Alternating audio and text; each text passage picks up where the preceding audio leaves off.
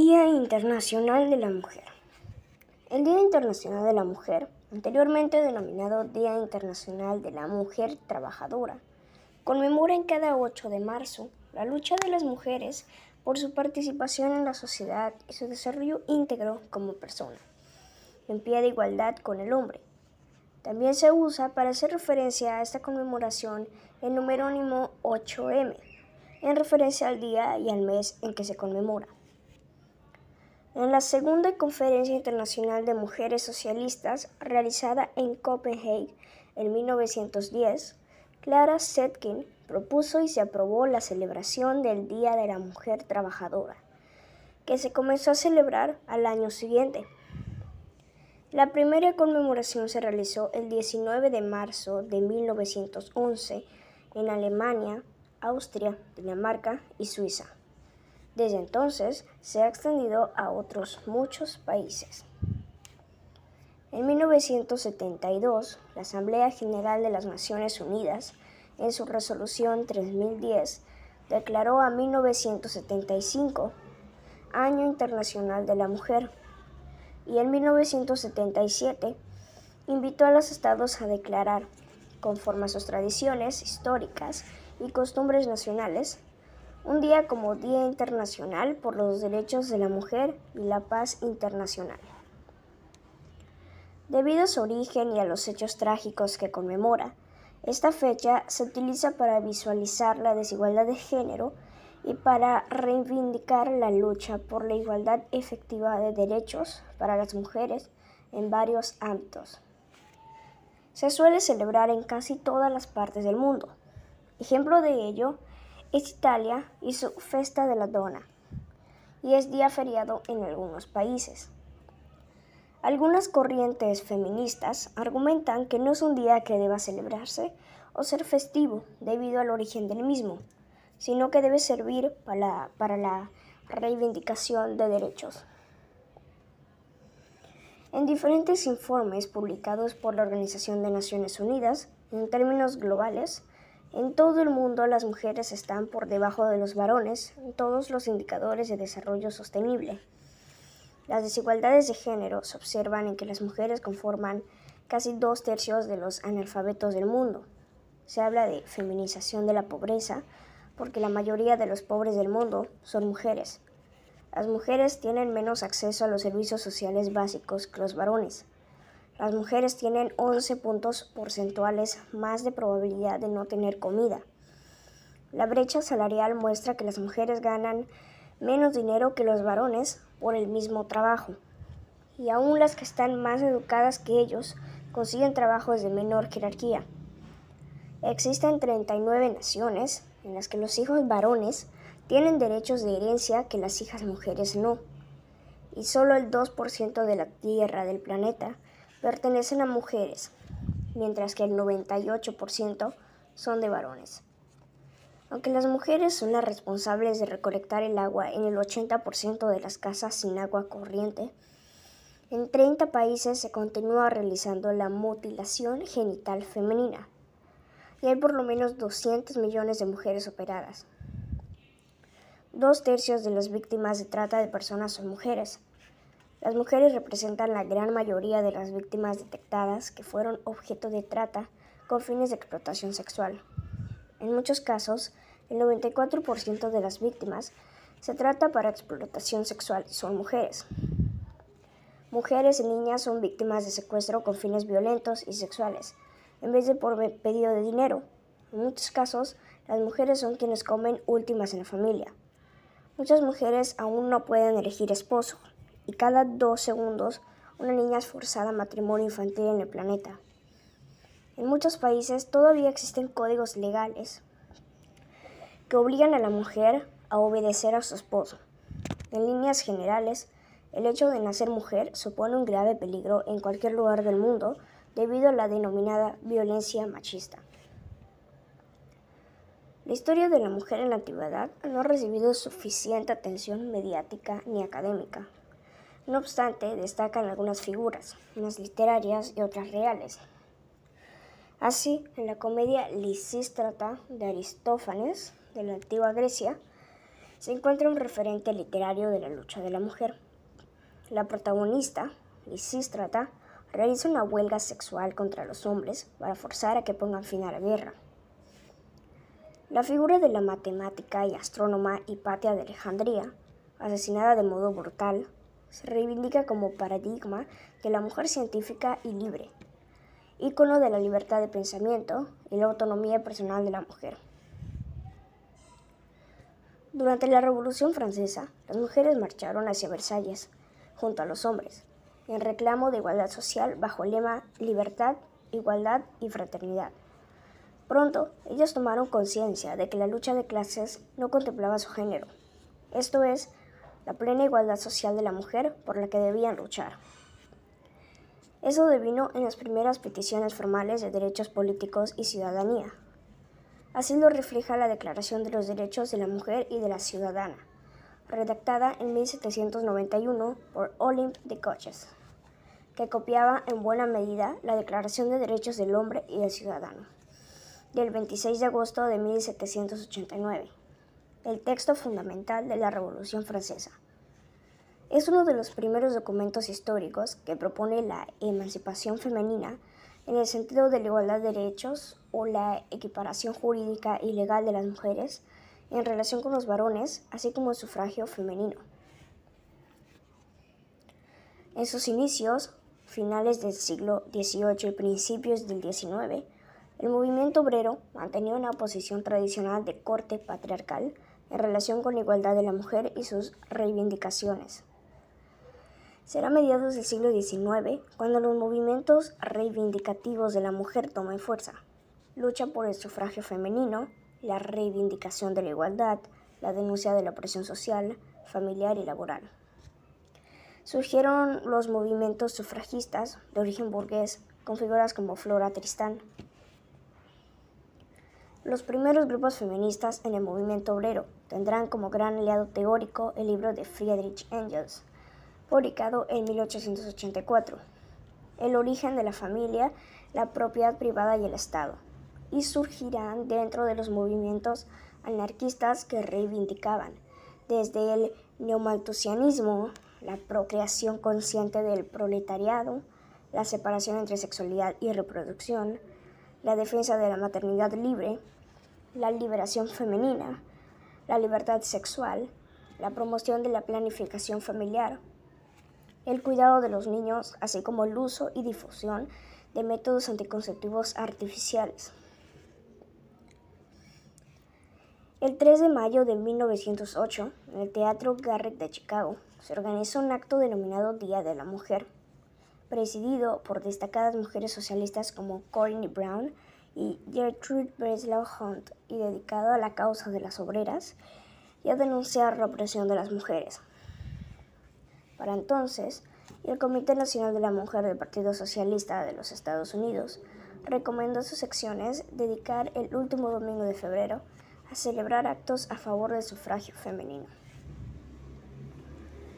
El 28 de febrero de 1909 se celebra por primera vez en todos los Estados Unidos el Día Nacional de la Mujer, organizado por los socialistas tras una declaración del Partido Socialista de los Estados Unidos en honor a la huelga de las trabajadoras textiles de 1908, en la que protestaron por las penosas condiciones de trabajo.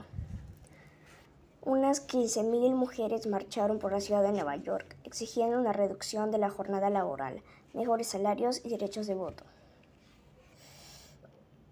En noviembre de 1909 comenzó la huelga de las camiseras de Nueva York, también conocida como el levantamiento de las 20,000, que fue dirigida por Clara Lembridge y apoyada por la Liga Nacional de Sindicatos de Mujeres Estados Unidos. En 1910, en la Segunda Conferencia Internacional de Mujeres Socialistas, reunida en Copenhague, se reiteró la demanda de sufragio universal para todas las mujeres y a propuesta de Clara Zetkin proclamó el Día Internacional de la Mujer Trabajadora, aunque no se estableció una fecha fija para su celebración. La propuesta de Zetkin fue respaldada en forma unánime por la conferencia, a la que asistían más de 100 mujeres procedentes de 17 países, entre ellas las 3 primeras elegidas para el Parlamento finlandés. El objetivo era promover la igualdad de derechos, incluso el sufragio para las mujeres. Además de Zetkin, otras pioneras en la reivindicación de sus derechos fueron Rosa Luxemburgo, Alexandra Kollontai, Nadezhda Krupskaya e Inés Armand. En España, a partir del 8 de marzo de 1910, la mujer accedió a la enseñanza superior en igualdad de condiciones que el hombre, cuando se aprobó una Real Orden que autorizó por igual la matrícula de alumnos y alumnas, poco después de que Emilia Pardo Bazán fuera nombrada consejera de Instrucción Pública. Bien es cierto que antes, las pioneras de finales del siglo XIX habían comenzado a ir a la universidad, pues no existía ninguna ley en contra. No estaba prohibido simplemente porque la sociedad no contemplaba que una mujer quisiera estudiar, y mucho menos que lo necesitara para ser una buena madre y esposa. En 1785, María Isidra de Guzmán, conocida como la doctora de Alcalá, obtuvo el grado de doctorado en la Universidad de Alcalá de Henares. En 1849, Concepción Arenal se disfrazó de hombre para estudiar Derecho en la Universidad de Madrid. Sin embargo, en 1882, una Real Orden suspendió en lo sucesivo la admisión de las señoras a la enseñanza superior. 6 años después, en 1888, otra Real Orden acuerda que las mujeres sean admitidas como alumnas de enseñanza privada, pero con autorización. Tenían que pedir permiso al Ministerio de Instrucción Pública y conseguir que cada uno de los profesores firmara el impreso de matrícula, comprometiéndose a garantizar el orden en el aula. De este modo, el 8 de marzo de 1910, las mujeres pudieron matricularse en igualdad de condiciones que el hombre. Sin embargo, en otros países europeos tuvieron que esperar bastante más. Por ejemplo, la mujer no accedió a la Universidad de Cambridge, en Inglaterra, sino hasta 1947. Como consecuencia de la decisión adoptada en Copenhague el año anterior, el Día Internacional de la Mujer Trabajadora se celebró por primera vez el 19 de marzo de 1911 en Alemania, Austria, Dinamarca y Suiza, con mítines a los que asistieron más de 1 millón de personas, que exigieron para las mujeres el derecho de voto y el de ocupar cargos públicos, el derecho al trabajo, a la formación profesional y a la no discriminación laboral. Menos de una semana después, el 25 de marzo de 1911, 123 jóvenes trabajadoras y 23 trabajadores, la mayoría inmigrantes, murieron en el trágico incendio en la fábrica Triangle Shirtwaist de Nueva York, por no poder salir del edificio, pues habían sido encerradas sin posibilidad de escapar. Este suceso tuvo grandes repercusiones en la legislación laboral de los Estados Unidos y en las celebraciones posteriores del Día Internacional de la Mujer Trabajadora se hizo referencia a las condiciones laborales que condujeron al desastre. En 1913, en el marco de los movimientos en pro de la paz que surgieron en vísperas de la Primera Guerra Mundial, las mujeres de Rusia celebraron su primer Día Internacional de la Mujer el último domingo de febrero. En 1914, en Alemania, Suecia y Rusia, se conmemoró por primera vez, de manera oficial, el Día Internacional de la Mujer el 8 de marzo. En los demás países de Europa, las mujeres celebraron mítines en torno al 8 de marzo para protestar por la guerra y para solidarizarse con otras mujeres.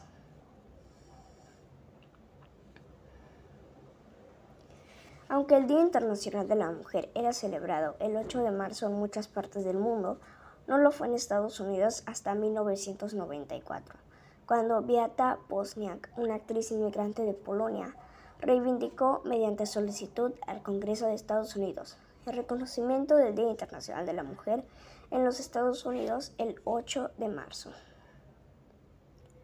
El 8 de marzo de 2017, organizaciones feministas de más de 50 países impulsaron el primer paro internacional de mujeres para visibilizar la violencia machista en todas sus formas y expresiones, sexual, social, cultural, política y económica. En 2018 se volvió a convocar el paro internacional de mujeres. Se espera la adhesión de más de 70 países y una gran cantidad de actividades locales relacionadas.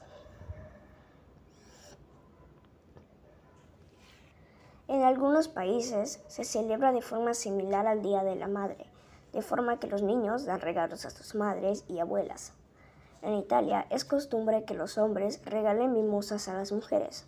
La política comunista Teresa Mattei escogió la mimosa en 1946 como símbolo del Día Internacional de la Mujer en Italia, al considerar que los símbolos que se empleaban en Francia, las violetas y los lirios de los valles, eran flores demasiado caras y difíciles de encontrar en Italia.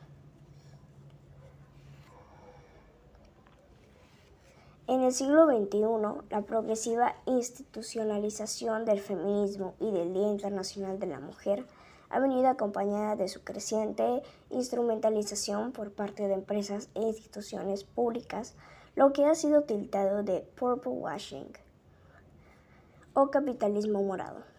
De esta manera, por ejemplo, con ocasión del 8 de marzo, las empresas o instituciones muestran su propio logotipo pintado de morado, comunican mensajes de apoyo superficial más que reivindicaciones reales, o bien lanzan productos de color morado u ofertas exclusivas para mujeres. Este proceso de cooptación se ha llevado a cabo de forma paralela con el de otros movimientos sociales y jornadas de reivindicación, particularmente el Día Internacional del Orgullo LGBT. La autora Nuria Varela, en su libro Feminismo para principiantes, habla de una leyenda sobre el origen de este día y del uso del color violeta por el feminismo. La leyenda cuenta que se adoptó en honor a las 129 mujeres que murieron en una fábrica textil de Estados Unidos en 1908, cuando el empresario, ante la huelga de las trabajadoras, prendió fuego a la empresa con todas las mujeres dentro. Esta es la versión más aceptada sobre los orígenes de la celebración del 8 de marzo como Día Internacional de las Mujeres. En esa misma leyenda se relata que las telas sobre las que estaban trabajando las obreras eran de color violeta. Las más poéticas aseguran que era el humo que salía de la fábrica y se podía ver a kilómetros de distancia el que tenía ese color. El incendio de la fábrica textil Cotton de Nueva York y el color de las telas forman parte de la mitología del feminismo más que de su historia, pero tanto el color como la fecha son compartidos por las feministas de todo el mundo.